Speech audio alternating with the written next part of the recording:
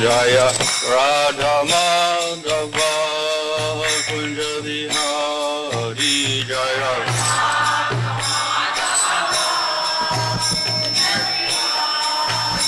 Hare Krishna Krishna Krishna Hare Hare Hare Rama Rama Rama Hare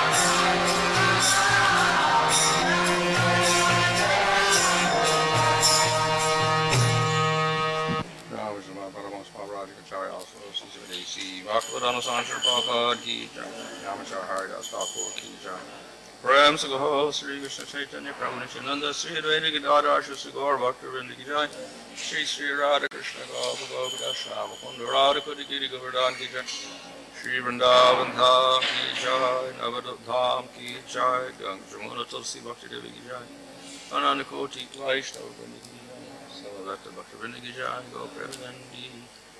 All glories to some of the devotees, all glories to some of the devotees, all glories to some of the devotees.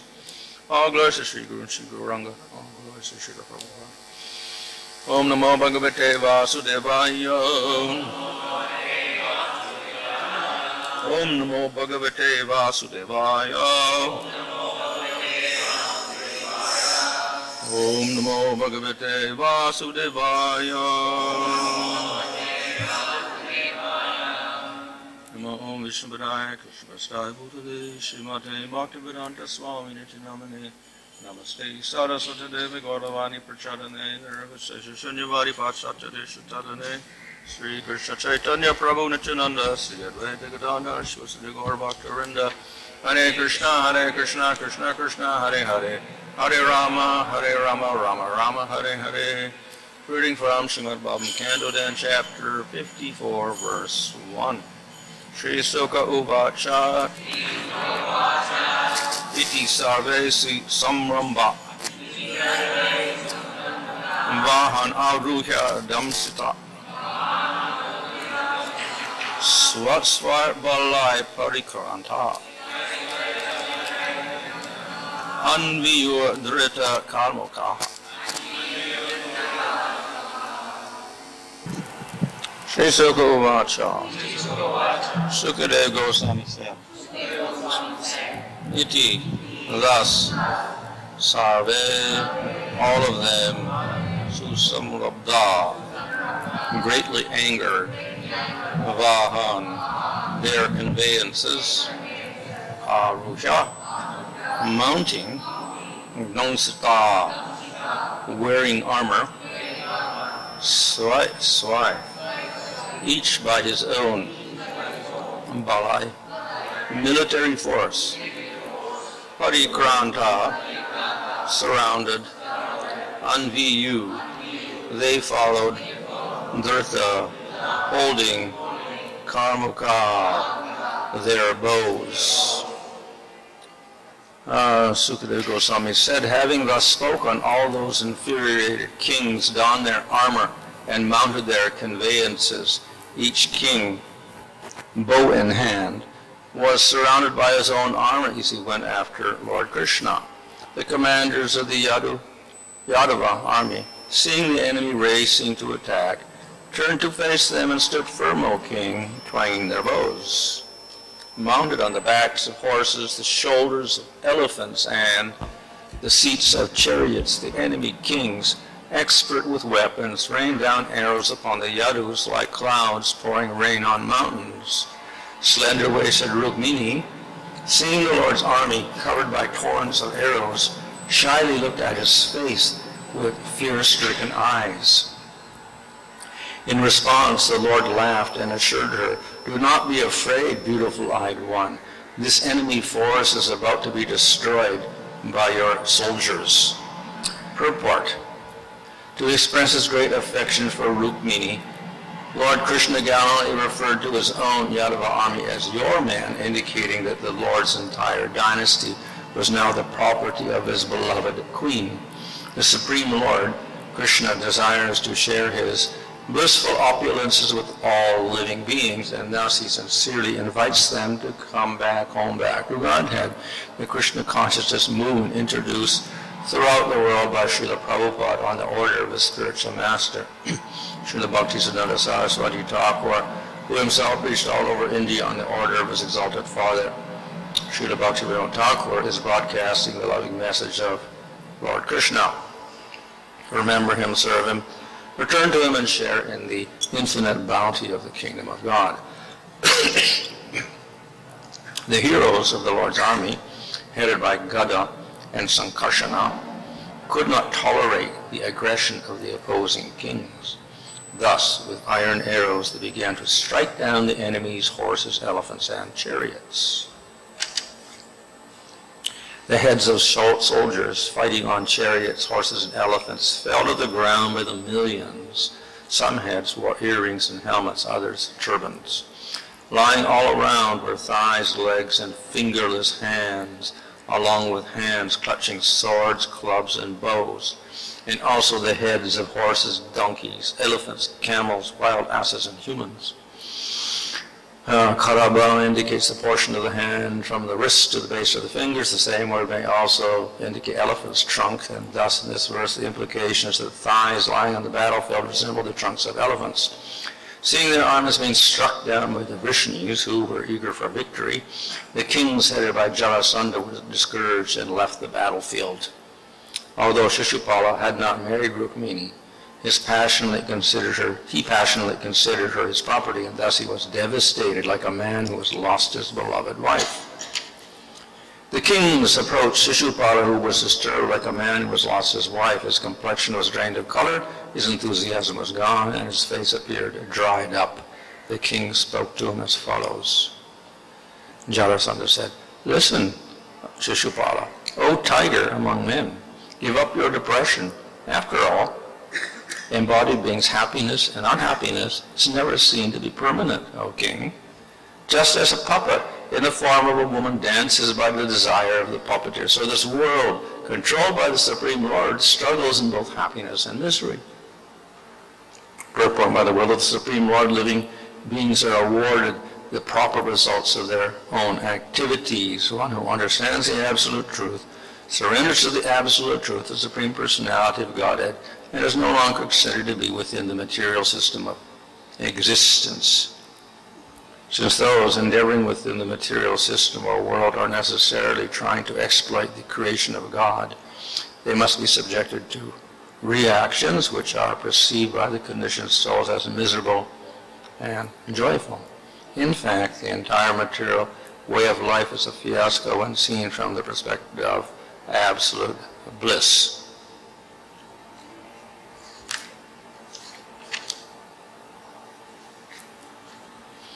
In battle with Kṛṣṇa, I and my 23 armies lost 17 times. Only once did I defeat him. Jarasandha offers his own life as an example of the inevitable happiness and distress of the material world. But still I never lament or rejoice, because I know this world is driven by time and fate.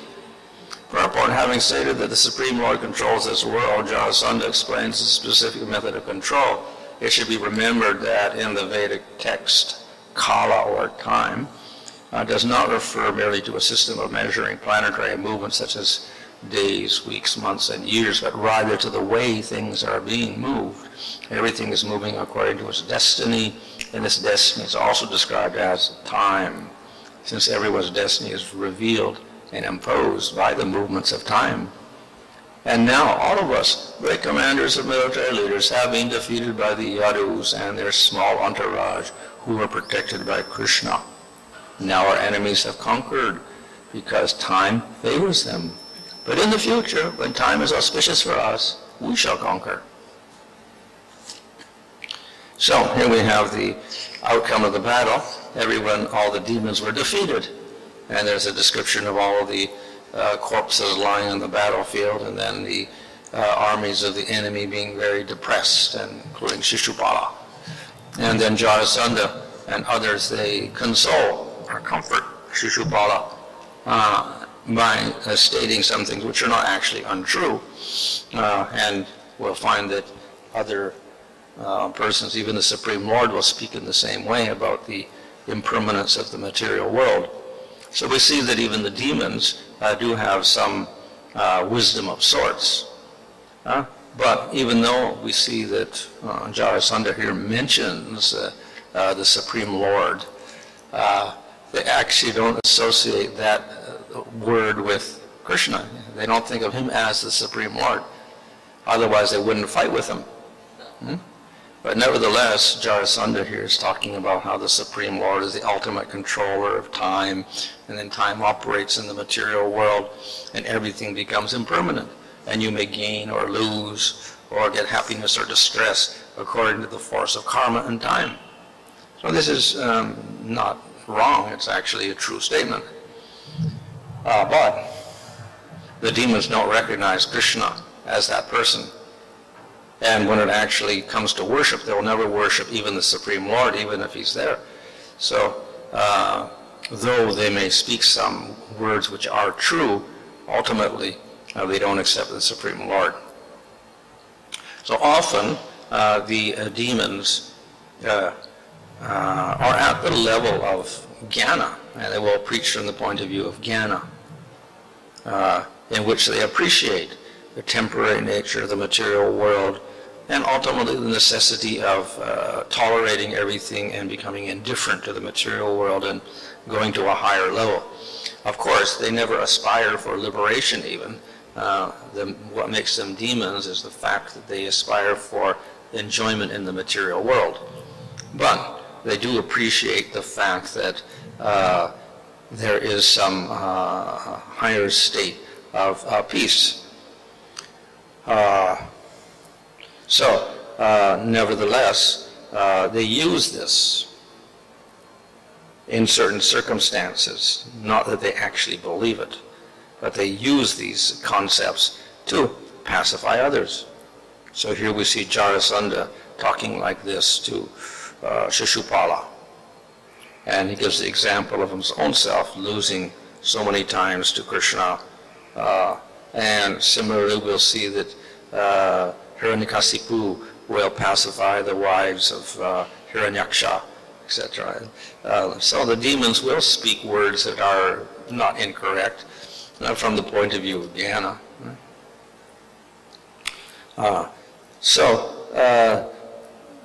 We see that jnana itself is not a high achievement, because even demons can appreciate some aspects of jnana.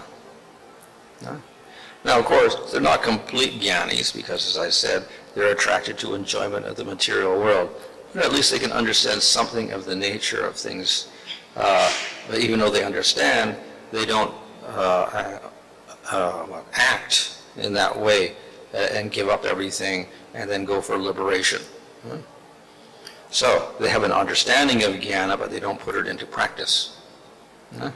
And in convenient places, they will think about it or preach it, as here. Therefore, they're not completely unintelligent, but it's limited. So they appreciate some aspects of jnana, and they can use that. They don't ultimately go for the goal of jnana, and beyond that, they can't get to the level of bhakti at all. So they talk about a Supreme Lord controlling everything like a puppeteer controls the world, but they don't really appreciate a Supreme Lord, and they never worship him. So, though we have words discussing these things, The actual important thing is that one puts them into practice. So if we're going to talk jnana, then we should actually do it and give up material endeavors, give up attachment to wife and family and kingdom and winning, etc. And reject the whole world and go for liberation. But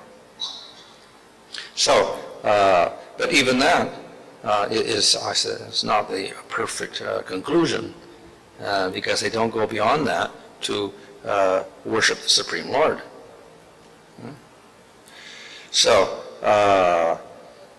we can see that jnana, after all, is not such a high position. To reach the level of jnana is not really a high position because the demons get there and they can appreciate it. But the demons never appreciate the Supreme Lord. And that means that they're on a much lower position because they can't accept the Supreme Lord. Often, like Prahlad, he will say that I'm very unfortunate because I'm not only born in a family of demons, but they preach jnana. And that is contrary to bhakti. So consequently, I'm influenced by that jnana in my bhakti also. So he laments, I have jnana, Mr. Bhakti, because of the influence of my demon family, etc.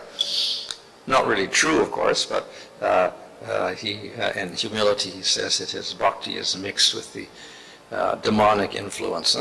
So he associates jnana with demons. And we also see that when the Lord kills demons, they can make it liberation. But the devotees, they understand that such liberation is useless. And if that's what the demons get, then why would the devotees want liberation? It's not a goal that the devotees aspire for at all. It's the demons, the Lord rewards the demons by giving them liberation. So, therefore, the whole process of jnana and the goal of liberation are put in a lower category because one, of course, there's no worship of the Lord. Two, this is the goal of the demons that get killed by the Lord, so it's not very significant at all.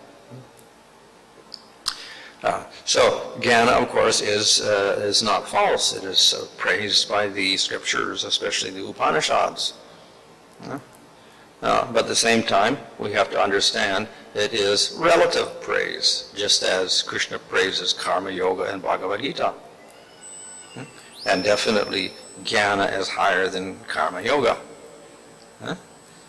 But jnana is not the end of everything. So the acharyas will criticize jnana not because of its good qualities of getting detachment, etc., but because people often take jnana as the final goal, and they don't go beyond jnana. So as a step in a series of processes to reach the Lord, then it is acceptable. But if it is isolated and taken as a final goal, then it is rejected. So jnana is favorable in the sense that it creates some detachment from the material world and enjoyment here and an understanding of the temporary nature of the material world, and we do have to strive for something more. So that's its good aspect.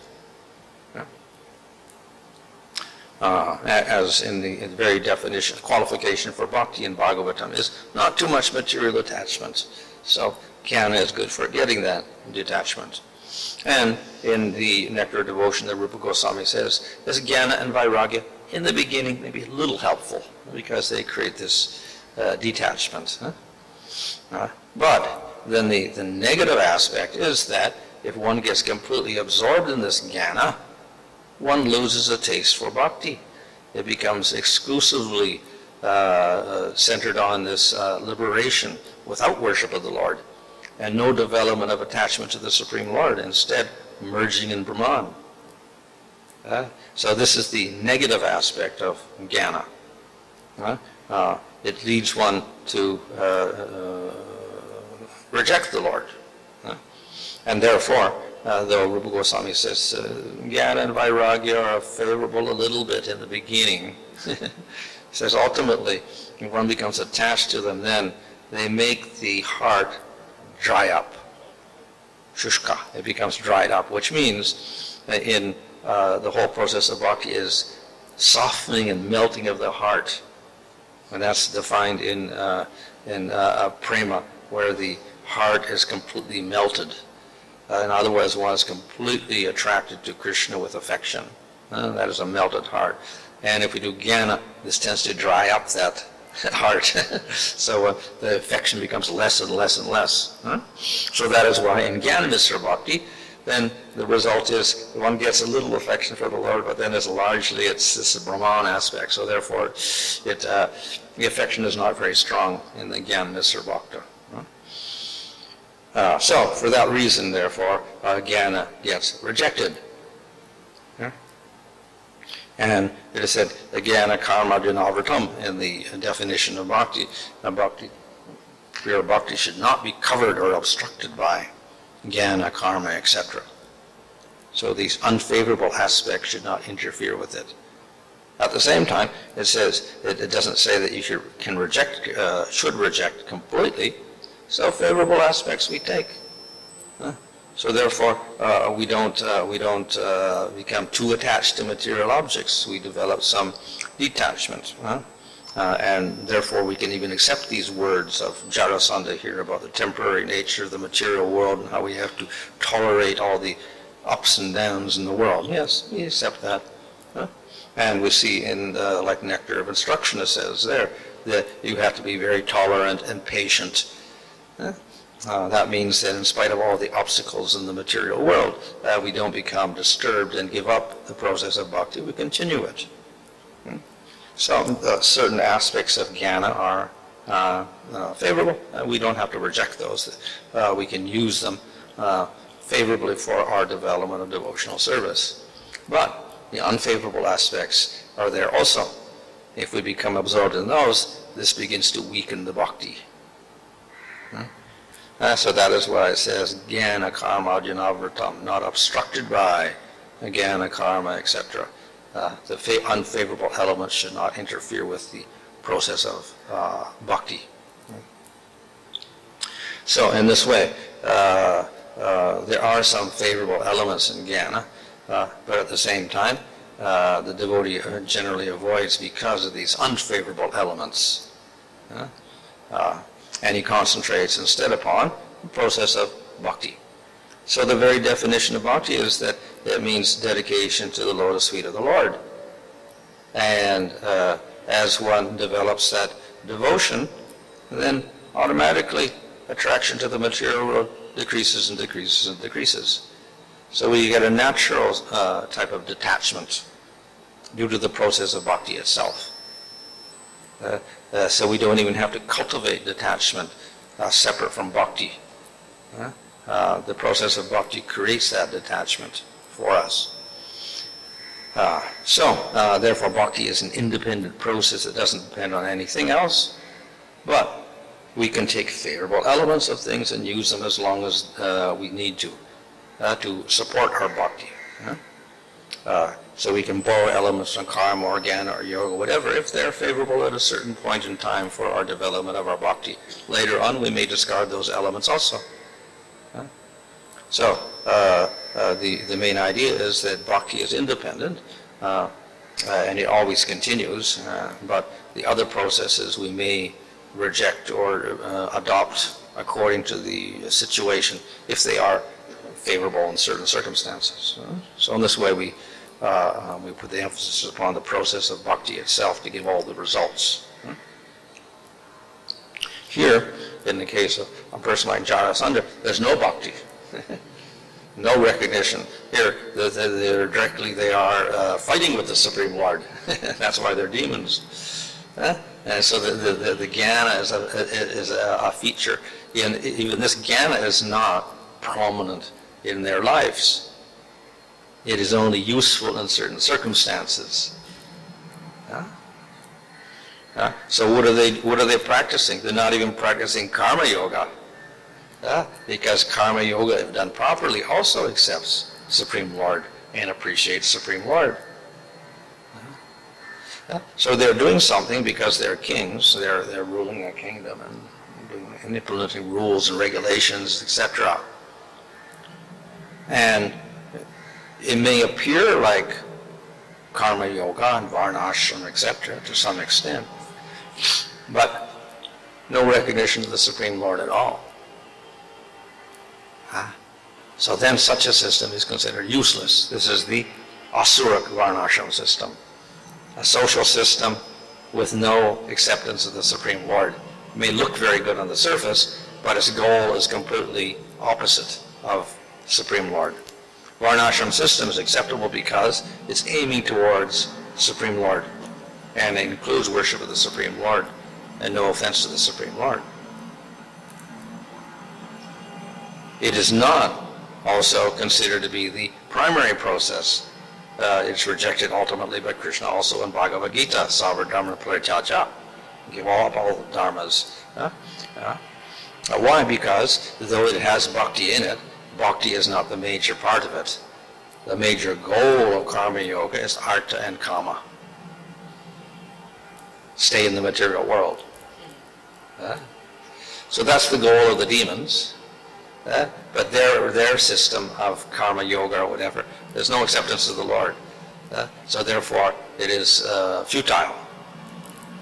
The karma yoga which accepts the Supreme Lord, this actually can succeed.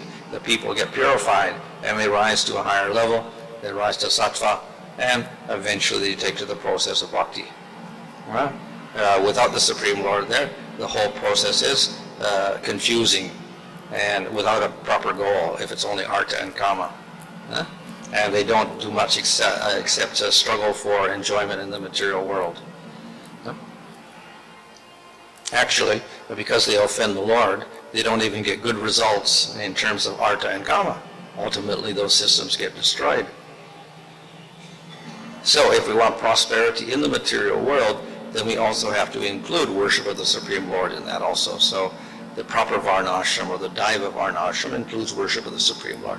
Then you can get your artha and kama peacefully, and it's not a big problem.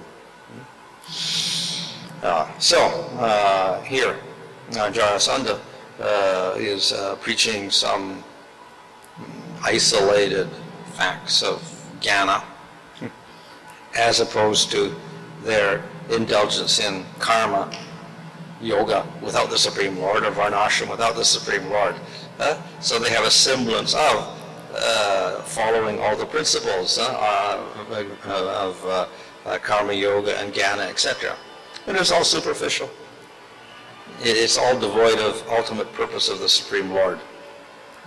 Whereas in the proper system, karma yoga and jnana yoga function to lead one to bhakti. And here the jnana is not used for that purpose at all, nor there is the karma yoga. It is only for artha and kama. So there's a resemblance to Vedic wisdom. At the same time, it's also quite different because there's no acceptance of the Supreme Lord. Varnashram Dharma, we know that Varnashram according to Gita is based on guna, not on Janma. So we can find even a Vaishnava as a devotee, he may have an inherent nature of being a Kshatriya, and he may continue that keeping Krishna in the center. There is not harm. Because everybody cannot be a Brahmin, he can still slant shlokas and... No, we can always do participate in the Varnashram system, and we see that Krishna encourages Arjuna to do that. Of course, he's not a real Kshatriya because he's a Nityasiddha devotee, but he's acting as a Kshatriya. So he says, you do your duty and don't go beyond your duty, etc. So one can do that, and the Lord will encourage it, as long as those duties are not contaminated, but they don't contaminate the bhakti and overcome the bhakti. So when the goal of varnashram becomes more prominent and the goal of bhakti becomes less, then we end up simply with varnashram system and worship of the Lord to attain the goals of artha and kama. So the goal of bhakti is quite different. It's actually beyond artha, kama, dharma, and moksha. So if we get caught up in the system, that's not good as far as devotional service is concerned.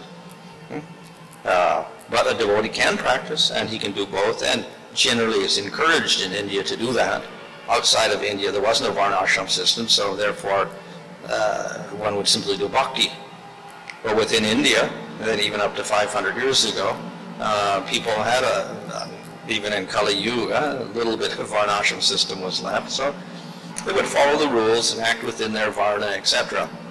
But they would also do the bhakti, and it wouldn't interfere with their the bhakti. The rules of varnashram would not contaminate or interfere with their bhakti.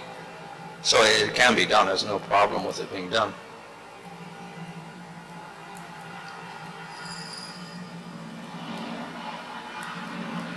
Hare Krishna Maharaj.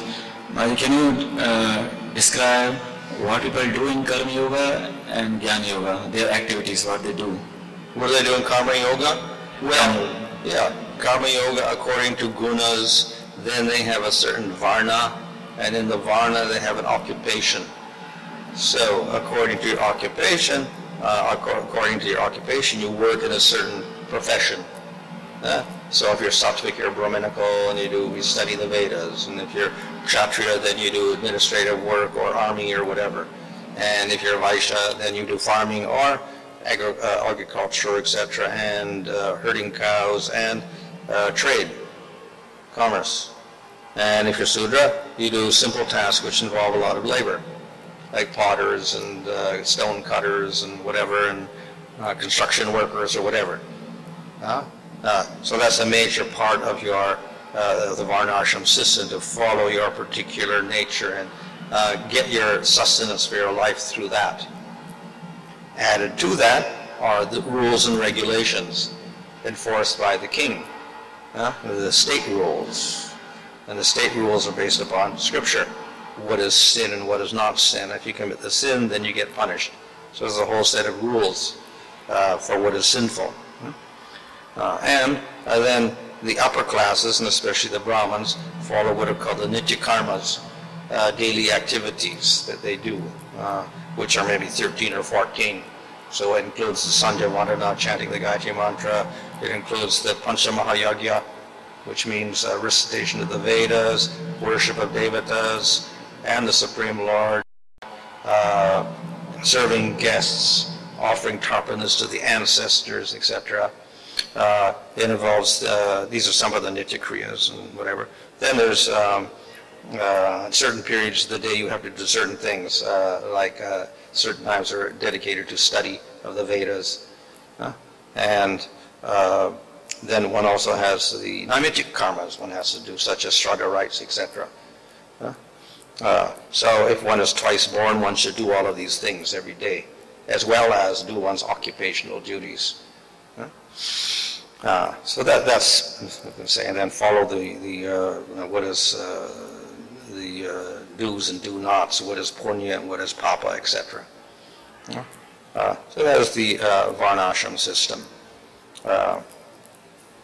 Jnana means, of course, one studies Upanishads. This is for Brahmins, to study the Upanishads and understand they're not the material body, etc., and meditate on those statements of the Upanishads, become detached, do tapasyas and vratas to get vairagya, etc.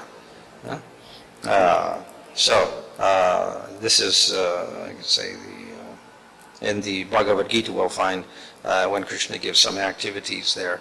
Many of them are jnana activities in chapter, I think, 13 or so. Living in a solitary place and whatever, doing vratas, all this. So it involves vairagya and cultivation of knowledge by studying Upanishads. That's the main thing.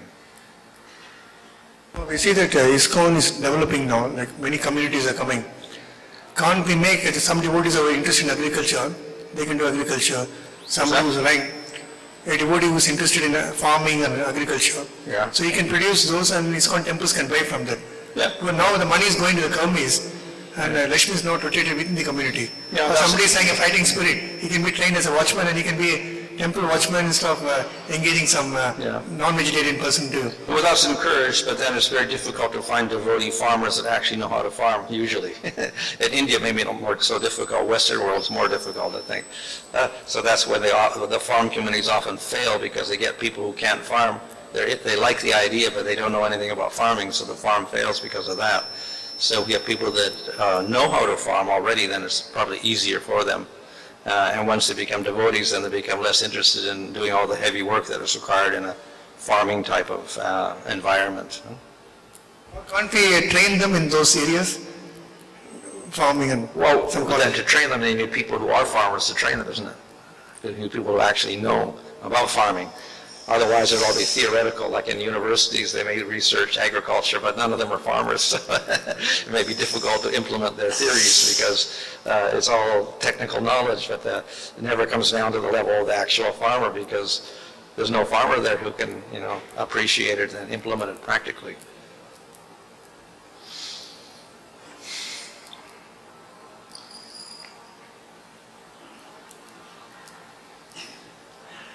Maharaj, we see here Jarasandha, he was telling to Shishapala that actually time is not auspicious, that's why we got defeated by this. Oh, yeah. So the idea is that due to time, sometimes Tamaguna is prominent, sometimes Rajaguna is prominent, sometimes Sattva-guna is prominent. So in cycles, of course, broadly we know that Satya Yuga is Sattva, Kali Yuga is Tamas, that's the broad one. And then within each Yuga, then there's ups and downs. So then it is said due to time, these gunas are operating like this. So if Sattva is prominent, then the Devatas become powerful. If Tamaguna is prominent, then the demons become powerful like this. So then when Tamas, then the demons get opportunity. Okay, now it's favorable for us, so we can fight and we can conquer the Devatas. Even the Devatas say, yes, due to time and the prominence of Tamaguna, then because of that, the demons conquered Svargaloka. So according to time, then certain gunas operate and become strong, and that opportunity, you take that opportunity. If you want Tamagun, then Tamagun will succeed. So it seems that that Jarasandha is accepting time, but we see time is impersonal, it's not a personal. Yeah. So does it mean that they also accept impersonal Brahman, because the time is the ultimate controller for everything? Well, as I say, they're using certain ideas from Jnana, but ultimately they don't even accept Jnana perfectly, because they don't want to merge in Brahman, etc. So the idea is simply to use elements of Jnana to preach to other persons, that's all. But ultimately none of them really believe it either. Because they say, yes, we have to tolerate our a loss of kingdom, etc. Actually, they don't tolerate, they become more full of hate, and they try to kill Kṛṣṇa again and again and again, as Jarasandha tries, So they're not really following the exact words of even Jarasandha here, that they may control themselves, but still they're waiting for an opportunity again to conquer. So they never give up their desires for material enjoyment, etc., which a true jnani would. So another question was see, normally we see those who are demon, normally they are very rich, even very opulent.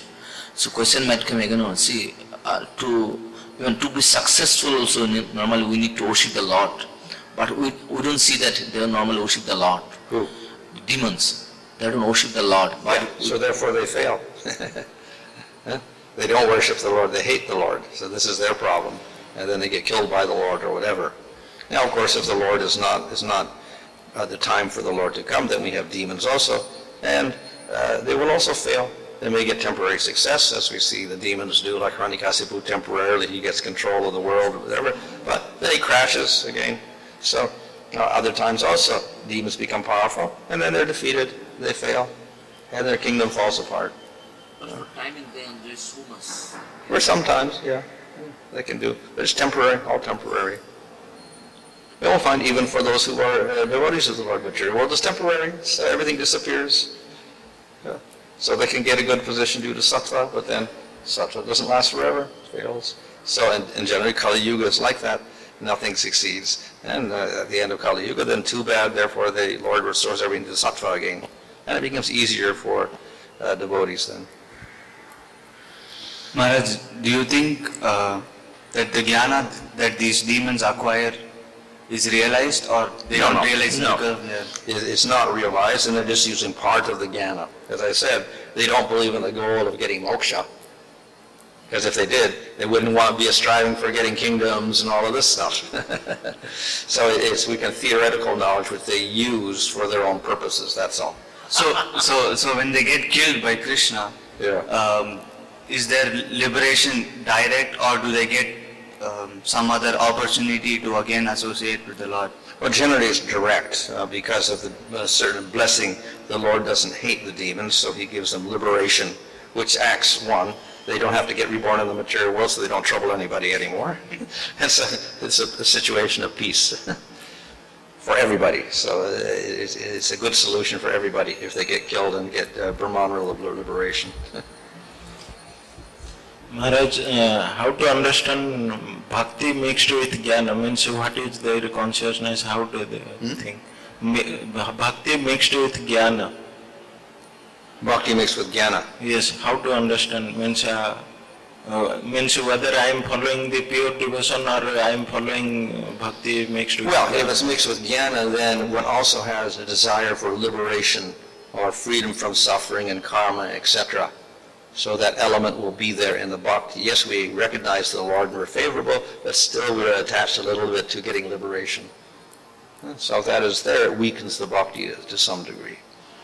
But in Bhakti Vinod Thakur, in most of the songs he prays, please deliver me from this world, material world. But yeah, so when the devotees say that, they don't actually mean liberation. It means deliverance to the lotus feet of the Lord. That's all it means. Thank you. Yeah?